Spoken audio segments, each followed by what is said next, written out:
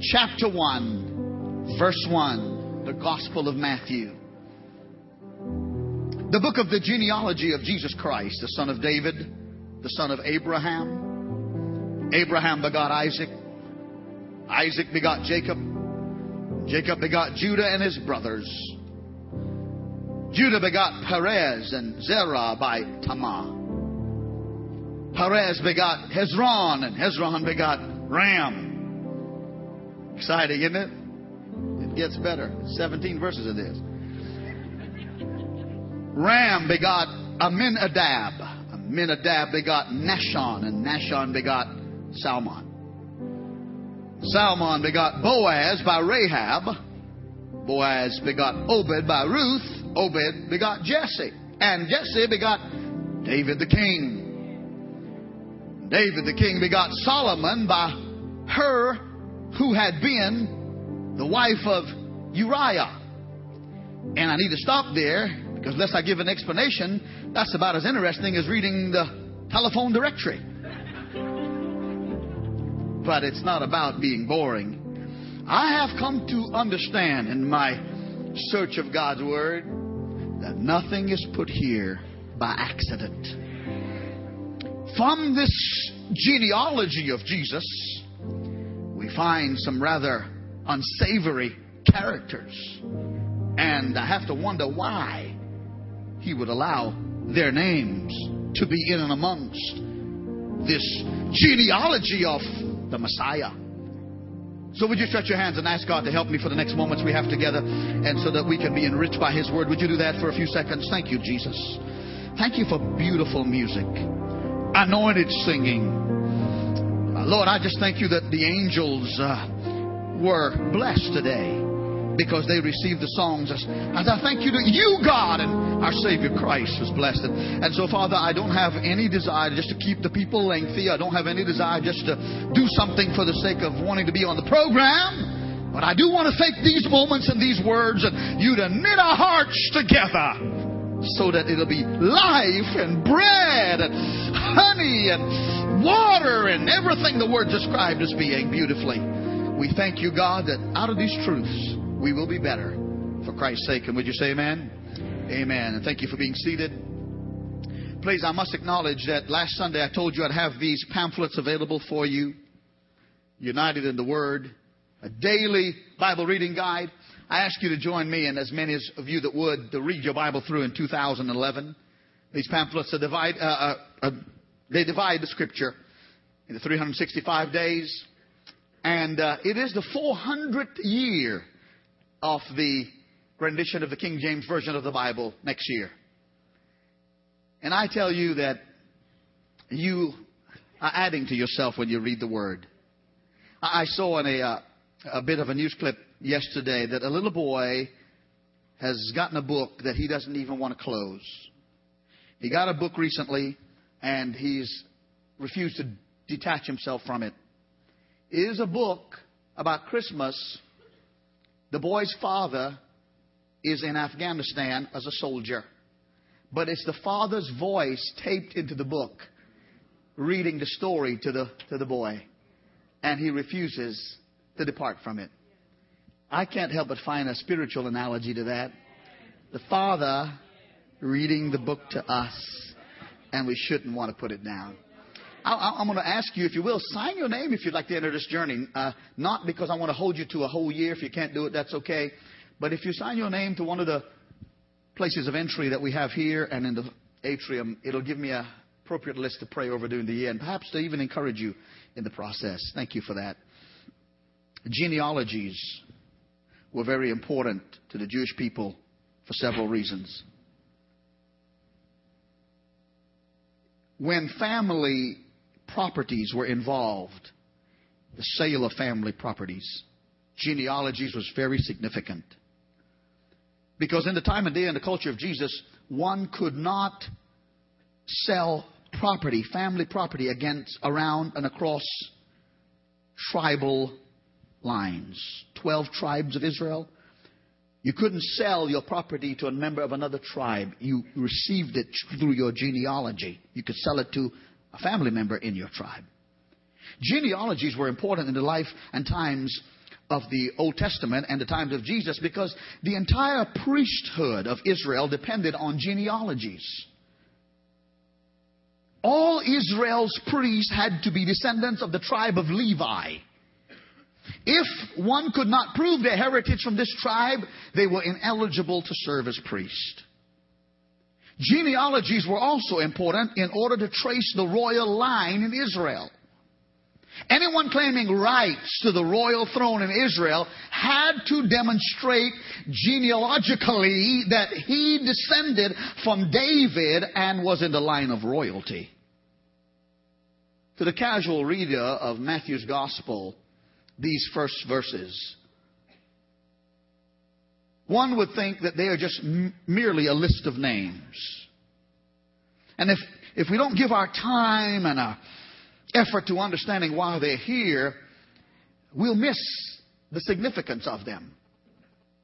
Because these names relate to people who play an important part in world history, in salvation's history.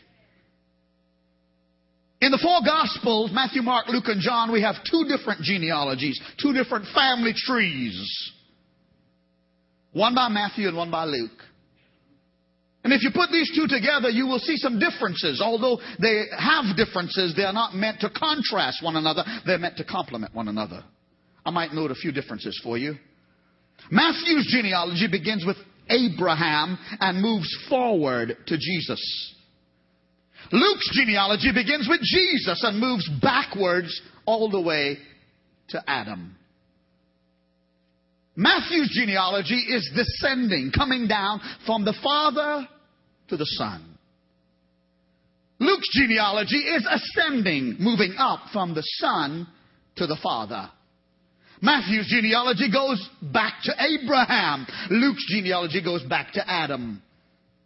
Matthew is writing primarily to a Jewish readership, the people of Abraham. Luke is writing to a worldwide readership because he takes Jesus' genealogy all the way back again to Adam, the first man. Matthew's genealogy contains 42 names. Luke's genealogy contains 77 names if you include Jesus, Joseph, and God. Many scholars believe that Matthew gives us the genealogy of Joseph and Luke gives us the genealogy of Jesus' mother, Mary.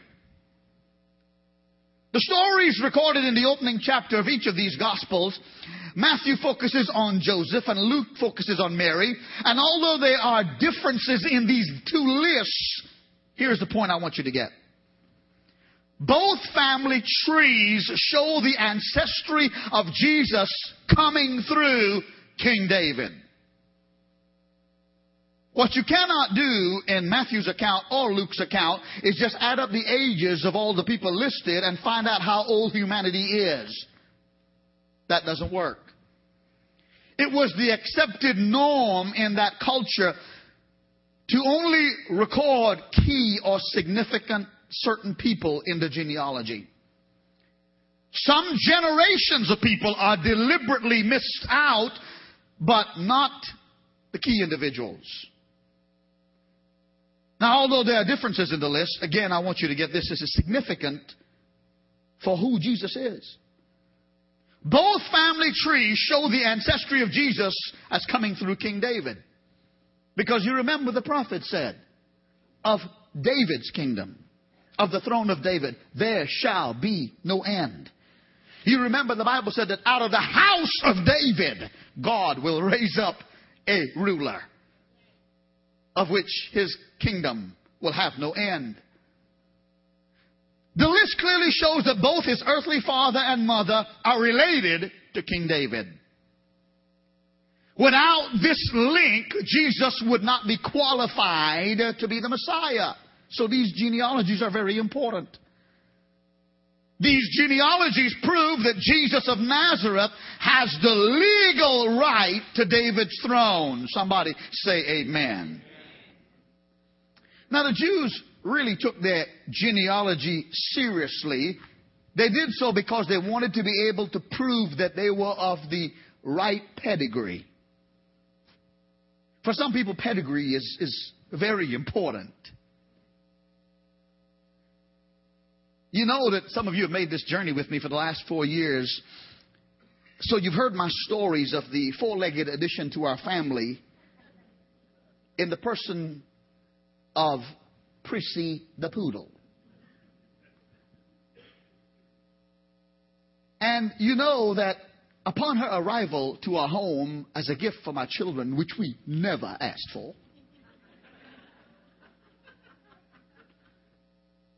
Kimberly and JC would often leave their little, smaller poodle, whose name is Pookie. Pookie, Prissy. Don't laugh. I've got some of your Christmas cards with your family pictures, and I've seen your dog there too.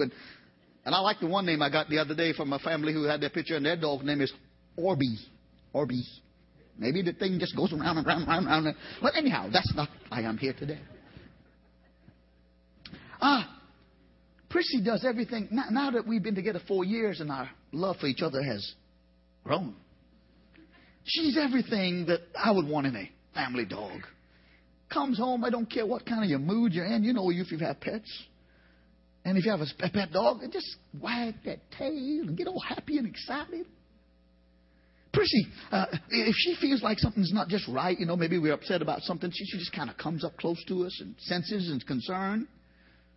And, you know, I never thought that we'd put a dog on the bed. I never in my bald-headed life thought that we'd put a dog on the bed. But that dog ends up on the bed every evening. And she snuggles up, and you get a little warm because she's just that. I mean, she's everything you want. She barks when somebody comes to the door. She barks when nobody comes to the door. And while during the first 6 months of our relationship, I would have gladly given her away, because when the children asked me what we should name her upon my introduction of her, I said to the children we should name her Go Away. And so she's family now. Yeah. Don't be messing with my dog, okay? I mean, she got her own medical plan. To some people, Prissy would be worthless because they care about pedigree. And for all I know, Prissy is a full-blooded poodle, but we don't have the papers to prove her pedigree, so therefore some folks won't even fool with Prissy. They care about pedigree. Now, in some ways, the Jewish people in the days of Jesus were like this. A person could be a fine individual, but if they couldn't prove that they were sons of Abraham, that is, descended by an unbroken line to Abraham, I don't care how good that person was, they were considered to be worthless. They were of bad pedigree. You know, you've heard preachers say, and I've done it too, we've talked about the hatred between the Jews and the Samaritans during the days of Jesus. That was a legitimate hatred. The Jews looked down on the Samaritans because they did not think the Samaritans had a good pedigree. They considered the Samaritans to be half Jewish and half not Jewish, which was as bad as not being Jewish at all. And of course the Samaritans didn't appreciate being looked down upon, so they hated the Jews right back. Many Jewish men would go to the temple and pray and be grateful for two things. They were grateful they were not born a woman, and they were grateful they were not born a Gentile. Such was the significance of pedigree. So it was a matter of great honor to have a good family tree. If you said that someone had a few rotten branches in their family tree, you could start a fight. Some of you may feel that way about your family now. We all have family trees. And you don't want anybody talking about your family tree and your genealogy bad. But have you shook that tree lately? Go study your tree. Shake your family tree. There's a few nuts that will fall to the ground. My family tree too. Go over there and hug your family tree. And there's some sap coming off of some of our trees. Go ahead and say amen or oh me, but that's just the way it is. We've all got some skeletons in the closet. And it was no exception with the genealogy of Jesus. But I'm wondering why. Because I'm thinking Matthew should be very careful in his genealogy of Jesus to show that Jesus, was of the finest pedigree. After all, Matthew was showing that Jesus was descended from the father of the nation through Abraham. And Matthew was showing that Jesus descended from the greatest king through David. You would think that Matthew would be careful to show that Jesus had the purest of pure Jewish pedigree. On one occasion, the Apostle Paul was questioned regarding his genealogy and pedigree. And in his defense, he said, I am a Hebrew of Hebrews. I am a Jew of Jews, the finest pedigree. And you would think that Matthew would be very careful to show that Jesus was descended from very upright and honorable people. After all, Jesus is the King of the world, and royalty are from good families. You would think that Matthew would go out of his way to show that Jesus' family tree was without any shame or any embarrassing people. If there were crooked branches, diseased parts of the tree, you might think that Matthew would gloss over them. And I'm making a point here, just tarry with me for a moment. The typical Jewish genealogy, like Matthew was compiling, would show all of Jesus' ancestors to be good people, male people, and Jewish people. Get this, if you will. In the Jewish way of thinking back then, especially the folks like the Pharisees, the religious people, only holy, male, and Jewish people were worthy of respect. With that in mind, there are a few people in Jesus' genealogy which are downright improper. There are a few people that they're shocking, actually.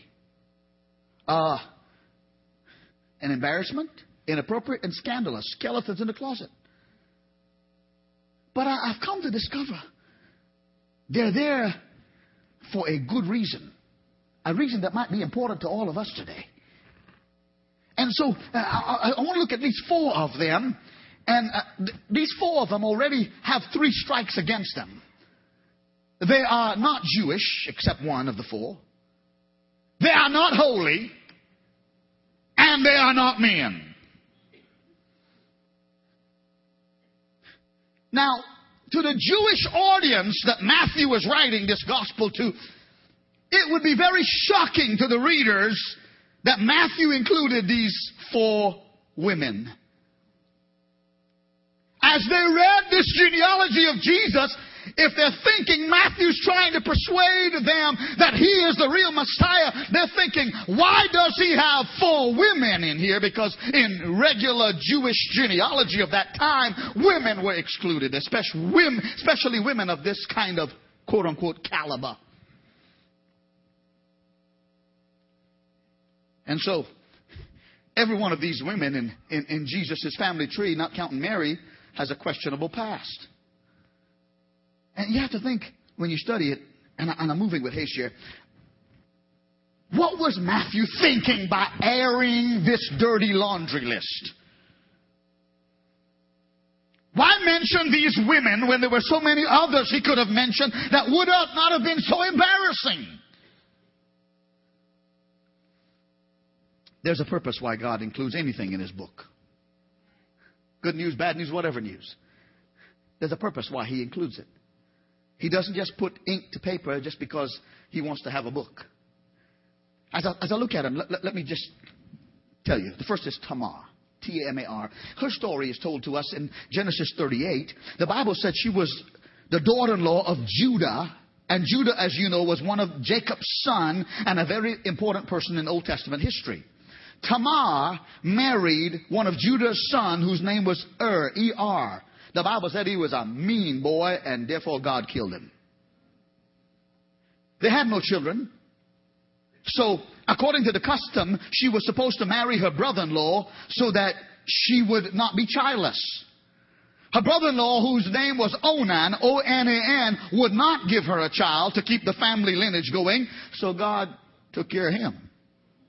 Aren't you glad he don't deal that way anymore?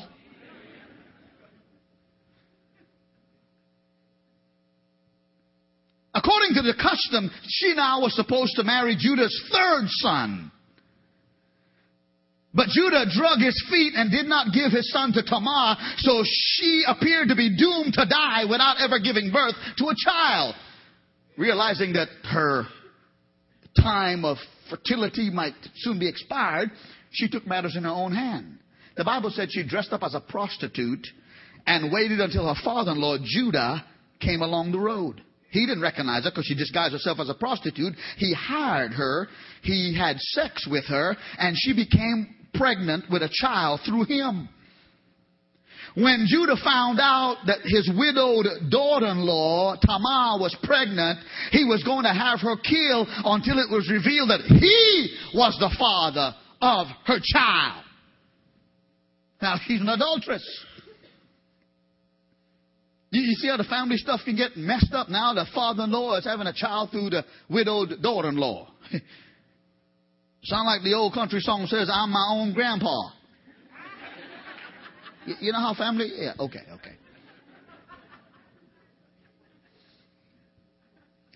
Because of her deception, Tamar, had 2 children. They're listed for you in verse number 3. Their names were Perez and Zerah, and through them the line of Jesus was kept intact. Boy, you listen to this kind of nonsense and you're thinking, my Lord, it comes out of the television show. You know the one called Demonic Desperate Housewives?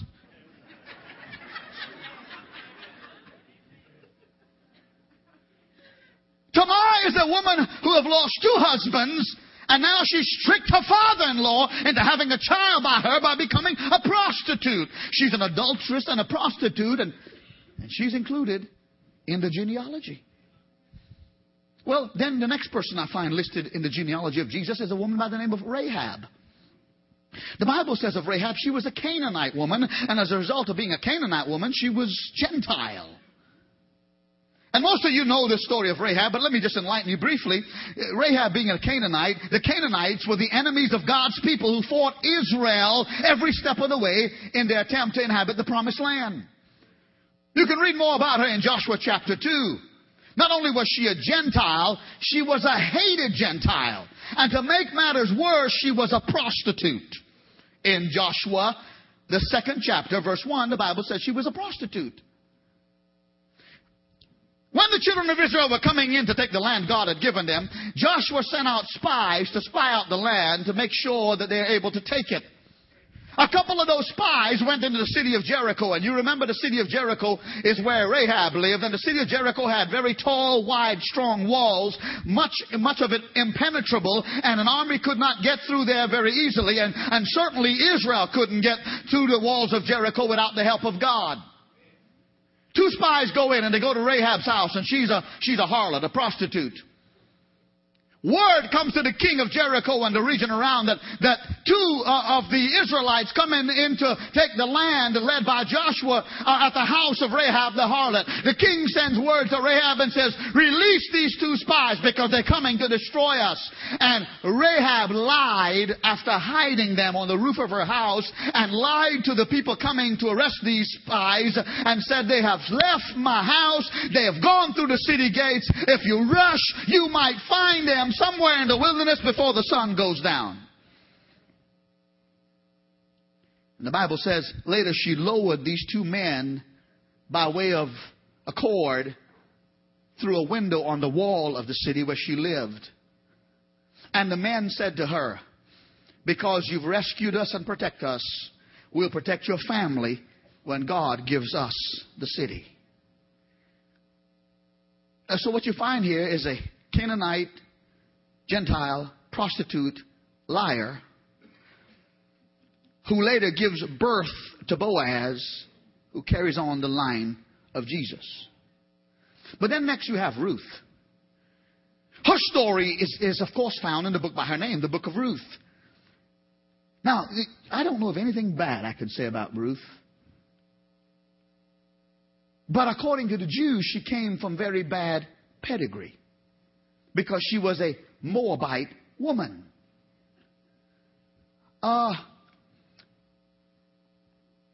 Ruth comes into the scenario because at one time, when Israel was going through a famine, a man by the name of Elimelech and his wife Naomi left Israel to go to the land of Moab because there was food there.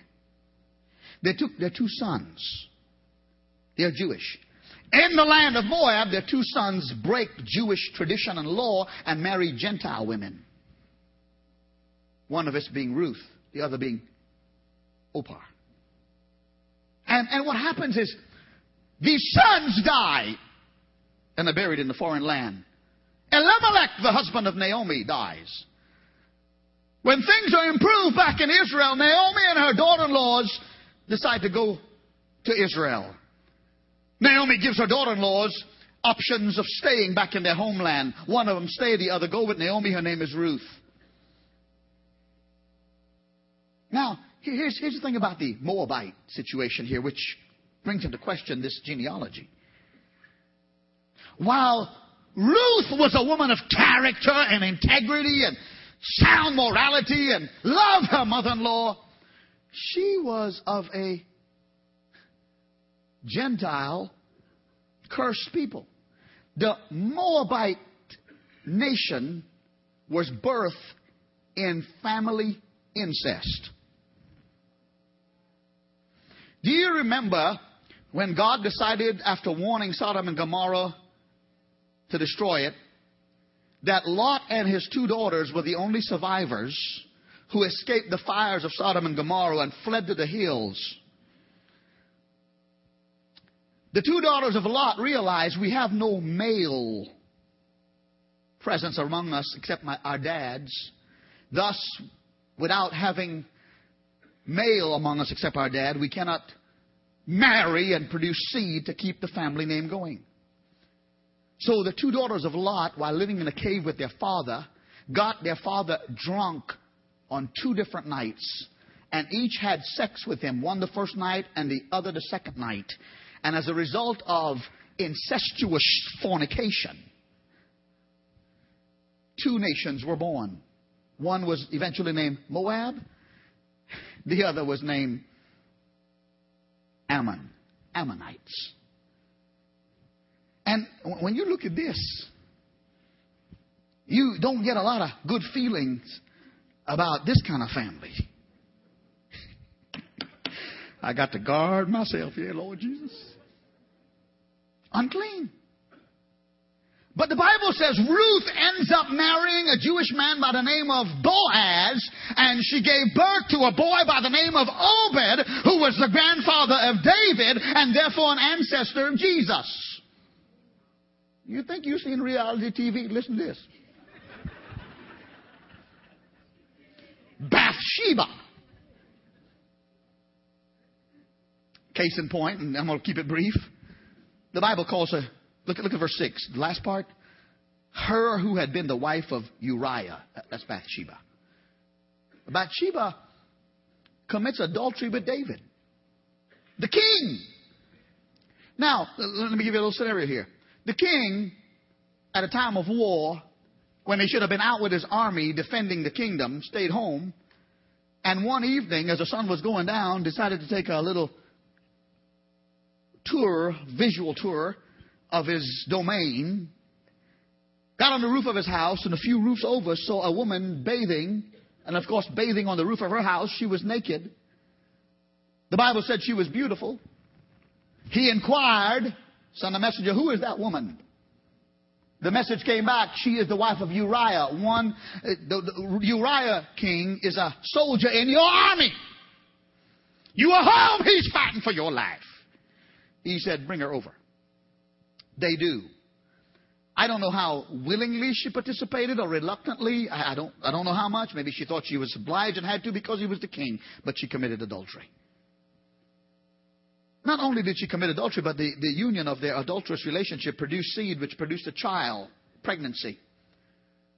David, in order to cover up the pregnancy, make it look like it's the husband and not him, had Uriah come home from war, try to get him drunk so he can go home and have sex with his wife and make it look like they had a baby in his leave of absence from the war. But it didn't work. The man didn't even go home with his wife. He said, how can I go home and spend a night with my wife when I got fellow soldiers out on the battlefield there giving their lives so I could have a freedom? So interwoven in the story of Bathsheba is deceit, there's treachery, and there's murder. Eventually, in David's attempt to cover up his sin and not get blamed for it, he organized the murder of Bathsheba's husband, Uriah. God judged him because the baby died. Not the baby's fault. But God says, no, this is not going to be. And then later on, the Bible says David marries Bathsheba. She gives birth to a son whose name is Solomon, who is another link in Jesus' genealogy. Now, I want to tell you something about this list. This ain't known as, pardon me, grammar's not proper. This isn't known as the Hall of Fame of Jesus' genealogy. It might be known as the Hall of Shame. I feel a whoop glory coming on. A precious lady, Sister Cornelia Green, has had to move away from Noonan back to her home state of Texas for family reasons.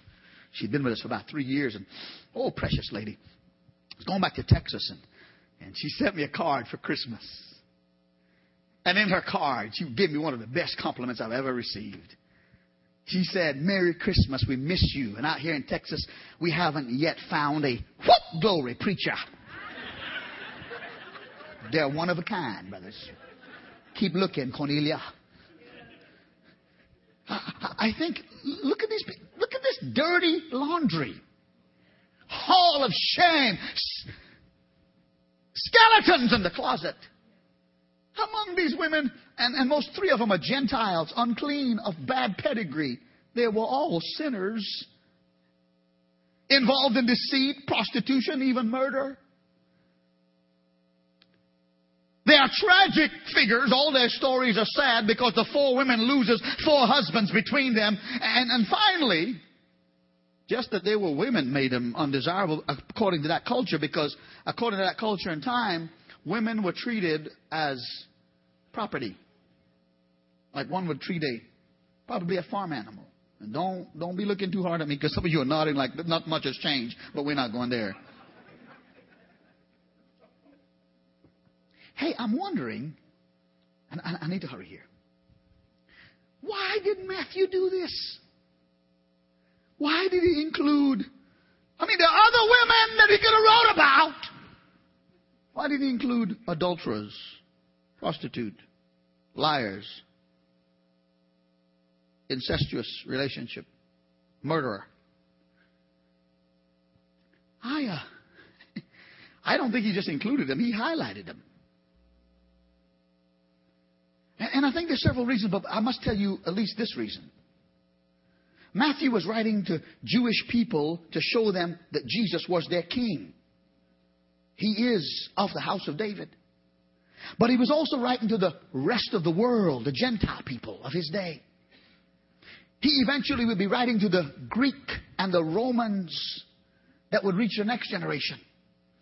Matthew didn't even realize when he was writing that his book would be still in existence 2,000 years after he died. He didn't realize that he would be writing to people in 2010, December 12, 2010, red skin, white skin, brown skin, yellow skin, people from all nationalities. What Matthew was trying to say by the inspiration of the Holy Spirit, that Jesus Christ was not coming to just be the king of the righteous Jews. He was coming to be the king of the whole wide world. Red, yellow, black, white, brown, whoever you are, he is king of all. And if you'll receive him, he'll change your life. Everybody ought to praise him.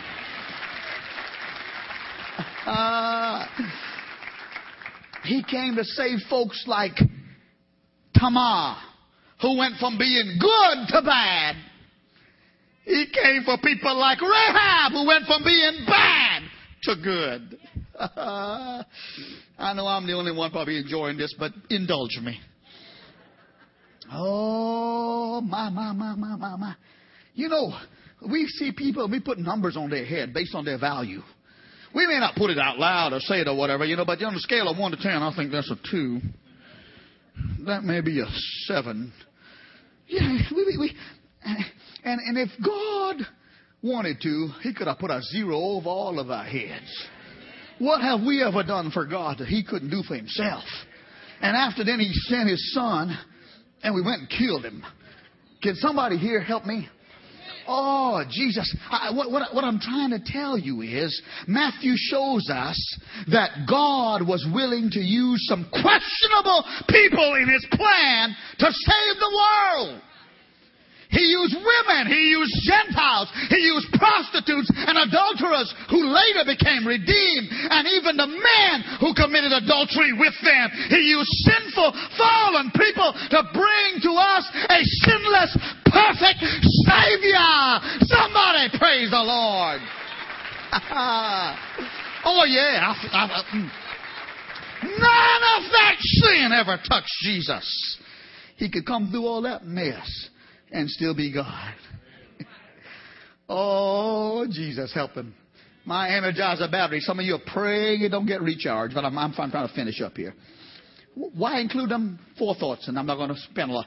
God can and will use anyone He wants to accomplish His purpose. Don't forget, on one occasion He used a donkey. Did you all hear me? Man, I got a streak of meanness in me sometime.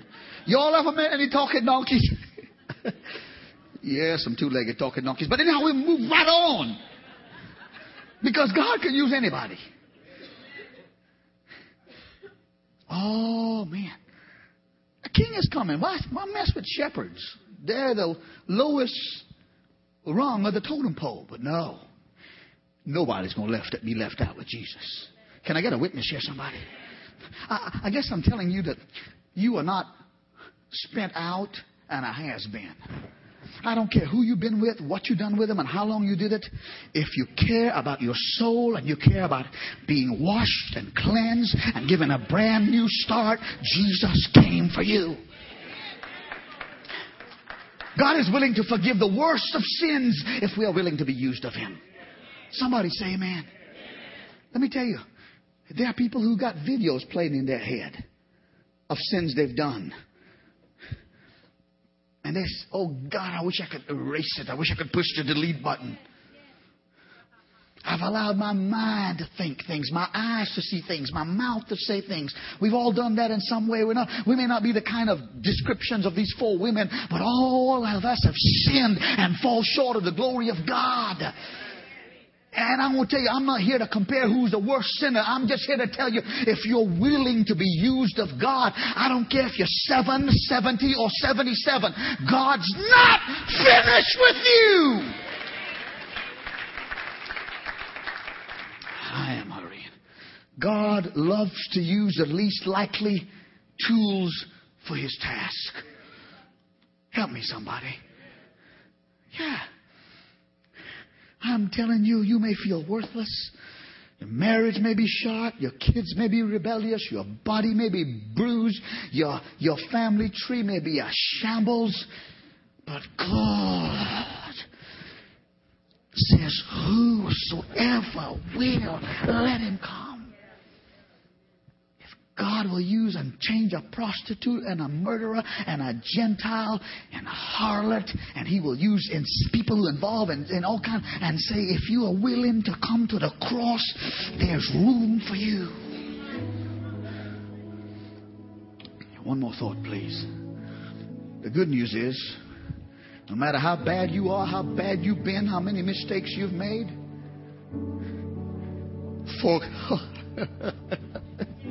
For God so loved the world that He gave His only begotten Son.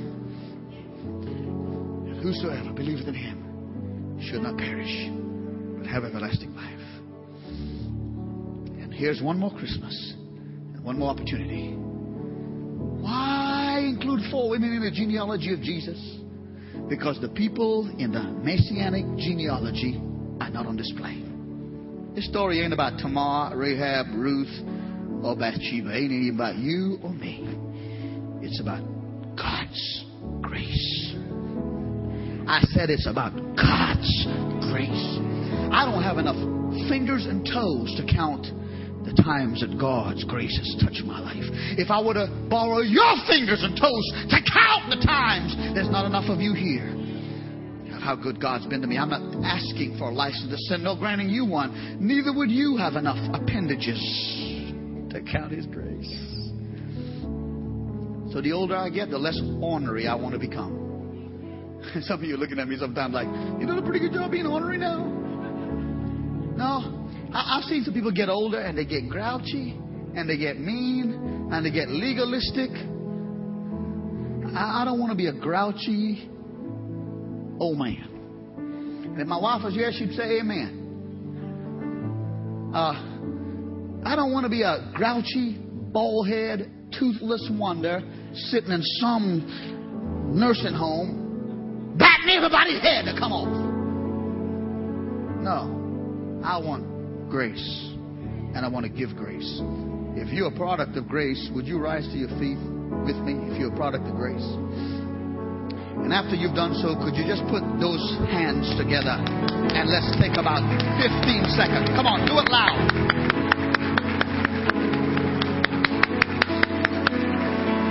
Oh, man. Look at me just a minute. I'm convinced that if you got a new shirt, you need a new shirt by the middle of next year. I'm convinced if your kids got toys, they'll become disinterested in them by the mid of January. Not against shirts and toys. I'm convinced if you got a new computer, it'd go out of style by mid-June. All those things have their place. But I'm convinced if you got Jesus, He never gets boring. He never gets worn out. He never gets old-fashioned. Never, never. I'm convinced if you'll give your bondages, your fears, your genealogies. I'm convinced if you give your bag and your bags and your boxes and your burdens and your bundles, if you give all our trash. I don't mean that to degrade who He is. If you give it to Jesus, He will change you in seconds. Bow your heads. Pastor, I am in need of better pedigree. My genealogy, my story is not worthy of God's mentioning my name, but I want to change that this Christmas. I want to be a better father, a better husband, a better wife, a better mother, a better daughter, a better son. I want to be a better student. I want to be a better employee. I just know that while I need some material things, I need Jesus more. Without me begging you or preaching another sermon, if that's you, I need a Savior or I need to return to Christ. Raise your hands if that's you. Hold it up. Hold it up. Come on. Here's your moment. This is your... Hold it up. Nobody else is looking but me. And hold it up because I want to count because it matters. It matters. Your soul. 1, 2, 3, 4, 5, 6, 7, 8. Thank you. 9, 10. Don't put them down yet. Don't put them down. 12, 13, 14, 15, 16, 17, 18, 19, 20, 21, 22. Put them down now. Oh, Jesus, Jesus, Jesus. Let everyone, everyone repeat after me this prayer out loud. It's called the prayer of repentance, a sinner's prayer. Please, if you prayed it before and you're already saved, I'm asking you to pray it again so you can encourage somebody who might not feel comfortable praying it by themselves. Out loud, everybody repeat after me. Lord Jesus, thank you for another chance. This time, I will not waste it. I ask you, Jesus, to come into my life. I confess I'm a sinner. I cannot save myself. But you have died to save me. You are the Son of God. I claim you today by faith as my Savior. Wash away all of my sins. I confess with my mouth the Lord Jesus. And I believe in my heart that He is my Savior. And as a result, I am saved. Write my name in your book of life. Thank you, Jesus. Now I belong to a royal family. I've got royal blood in my vein. Because, Jesus, I'm connected to you. Amen and amen. Now give him